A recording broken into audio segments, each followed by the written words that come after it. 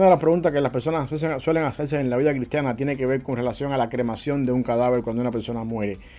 ¿Qué dice la Biblia con respecto a la cremación? ¿Es pecado que en algún momento determinado uno tome esa decisión por su propio cuerpo con antelación, o que uno tenga que acudir a la cremación de un ser querido en algún momento determinado cuando la muerte llega de manera inesperada? ¿Cómo responde la Biblia con respecto a eso en el mundo cristiano? Antes que entremos a una aplicación, tenemos que tener en cuenta algunas cositas que la Biblia habla con relación a esto. A lo largo de la historia, el método convencional para lidiar con un cadáver siempre ha sido la sepultura. Hay dos razones bíblicas para eso. La primera está en Génesis 3:19, cuando Dios trae las consecuencias del pecado a cada uno de los que estaban involucrados en el primer acto de desobediencia, a Adán y a Eva y a la serpiente.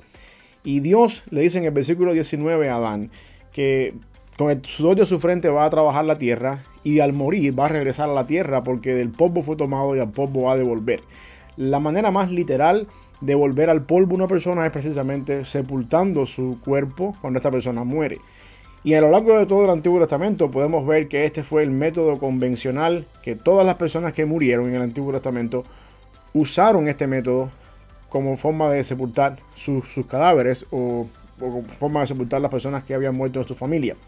Después, cuando llegamos al Nuevo Testamento, el apóstol Pablo dice entonces en 1 Corintios capítulo 6, hablando acerca de la pureza del cuerpo, de mantener el cuerpo puro, en forma de pregunta retórica. Él dice en el versículo 19, ¿o ignoráis que vuestro cuerpo es templo del Espíritu Santo, el cual está en vosotros, el cual tenéis de Dios, y que no sois vuestros?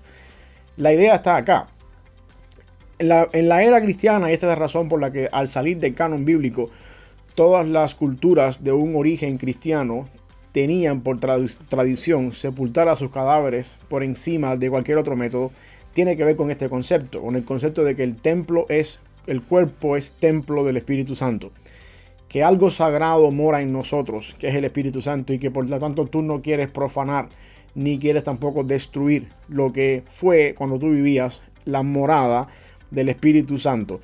Estos son los dos principios bíblicamente en todo el Antiguo Testamento para volver al polvo literalmente, y el apóstol Pablo hablando un poquito acá de la importancia que tiene nuestro cuerpo como templo del Espíritu Santo, y por esta razón no destruir algo que fue toda una vida usado por el Espíritu Santo. Es importante también que entendamos lo que significa el concepto de que nuestro cuerpo es templo del Espíritu Santo. Nosotros tenemos que conectar esa idea con lo que la Biblia enseña a lo largo de todo el Antiguo Testamento, del concepto de Dios habitando en medio de su pueblo. Cuando uno va al Antiguo Testamento, vemos en el Jardín del Edén por primera vez Dios morando en medio de su pueblo, Dios morando en un lugar físico, geográfico con la humanidad. Producto del pecado, el hombre es expulsado de la presencia de Dios, porque nada que no sea santo puede estar donde está Dios. Y el hombre es expulsado de la presencia de Dios, y no encontramos a Dios morando otra vez en el medio del pueblo hasta que el tabernáculo se levanta en el desierto y la gloria de Dios desciende sobre el lugar santísimo. Después, en el libro de Éxodo, al terminar la construcción del tabernáculo, vemos otra vez a Dios morando, haciendo su morada en medio nuestro, a través de la Shekinah en el lugar santísimo del tabernáculo, y eventualmente en el templo, y así sucesivamente, hasta que venimos a ser cristianos, y entonces encontramos que el templo físico de Jerusalén fue destruido en el año 70 después de Cristo, y entonces el templo, la morada de Dios en medio de su pueblo, se convierte entonces en nuestro cuerpo. Y esta es la idea de que somos templo del Espíritu Santo. Así que la idea de no profanar el cuerpo está muy unida a la significación teológica de no profanar el santuario del Antiguo Testamento, de no profanar el tabernáculo del Antiguo Testamento. Y aquí es donde entra un papel importantísimo el libro de Levítico, con el sistema sacrificial que purificaba al sacerdote, al pueblo, la idea de mantenerse puro, con el concepto de no profanar ni blasfemar el lugar donde mora el Señor. Teniendo en cuenta eso, yo quiero que entendamos la idea detrás de lo que Pablo está diciendo cuando dice que nuestro cuerpo es templo del Espíritu Santo, porque eso tiene una significación teológica mucho más grande en la forma en la que nosotros lidiamos con el cuerpo. Desde el punto de vista gramatical, la palabra que se usa en griego para tienda de campaña o tabernáculo es la palabra skene, que básicamente cuando esa palabra se lleva a verbo, es en forma verbal, es skeneo.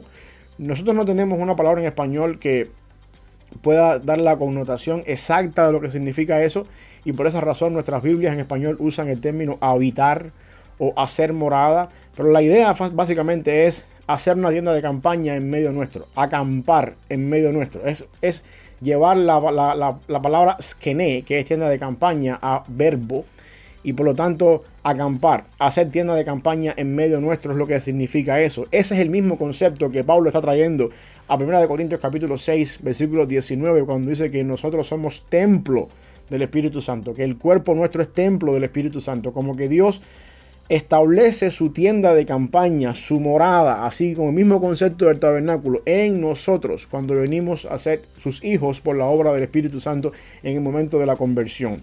Ahora, todo esto, ¿cómo se aplica entonces al concepto de la cremación en el caso nuestro? En el tiempo en que nosotros vivimos, el caso de la cremación de un cadáver debe verse como una cuestión de mayordomía. Es cierto que cuando una persona muere y su cuerpo se crema, la persona que murió no está pecando. Obviamente ya esa persona no está ni siquiera viva. Siempre queda el cargo de conciencia en la familia. ¿Cómo hacemos con esto desde el punto de vista bíblico? Y aquí es donde entra a jugar la aplicación para nosotros hoy en día. Tú no quieres destruir, este es el concepto, tú no quieres destruir lo que en vida fue templo del Espíritu Santo. Y ahora tú vas a decir, bueno, pero es que ese cuerpo al final va a ir a donde lo vayas a poner y se va a descomponer y se va a destruir. Y eso hay razón ahí, pero el concepto está en que no lo vas a destruir tú. No eres tú el que vas a aplicar la destrucción sobre ese templo. Es algo que va a pasar por descomposición natural, por la obra de que el pecado Dios lo determinó así. Por lo tanto, viendo el concepto de la cremación como algo de mayordomía, la mejor manera de entender esto es la siguiente. Si tú puedes, mientras estás aquí en la tierra, mientras estás en vida, planificar tu funeral, comprar de antemano tu sepultura y todas las cosas que tienen que llevarse a cabo para cuando ese momento llegue en tu vida, eso es un verdadero concepto de mayordomía. Tú en tu vida, como mayordomo de las cosas que Dios pone en tu vida, tu tiempo, tu dinero, tus recursos, tu familia, tú planificas, tú haces cosas, planes, llevas a cabo un calendario con el propósito de honrar al Señor con los bienes que Él te ha dado. En ese mismo orden es donde uno tiene que tener en cuenta el concepto de la hora de morir. Eso es algo seguro para todos nosotros en este mundo. En algún momento u otro vamos a partir a la presencia del Señor si somos salvos. Y dice mucho de nosotros la forma en la que nosotros nos anticipamos a eso y nos preparamos para eso. Habiendo dicho esto, también quiero decir que en el concepto de una mayordomía cristiana hay ciertas cosas que tienen prioridades.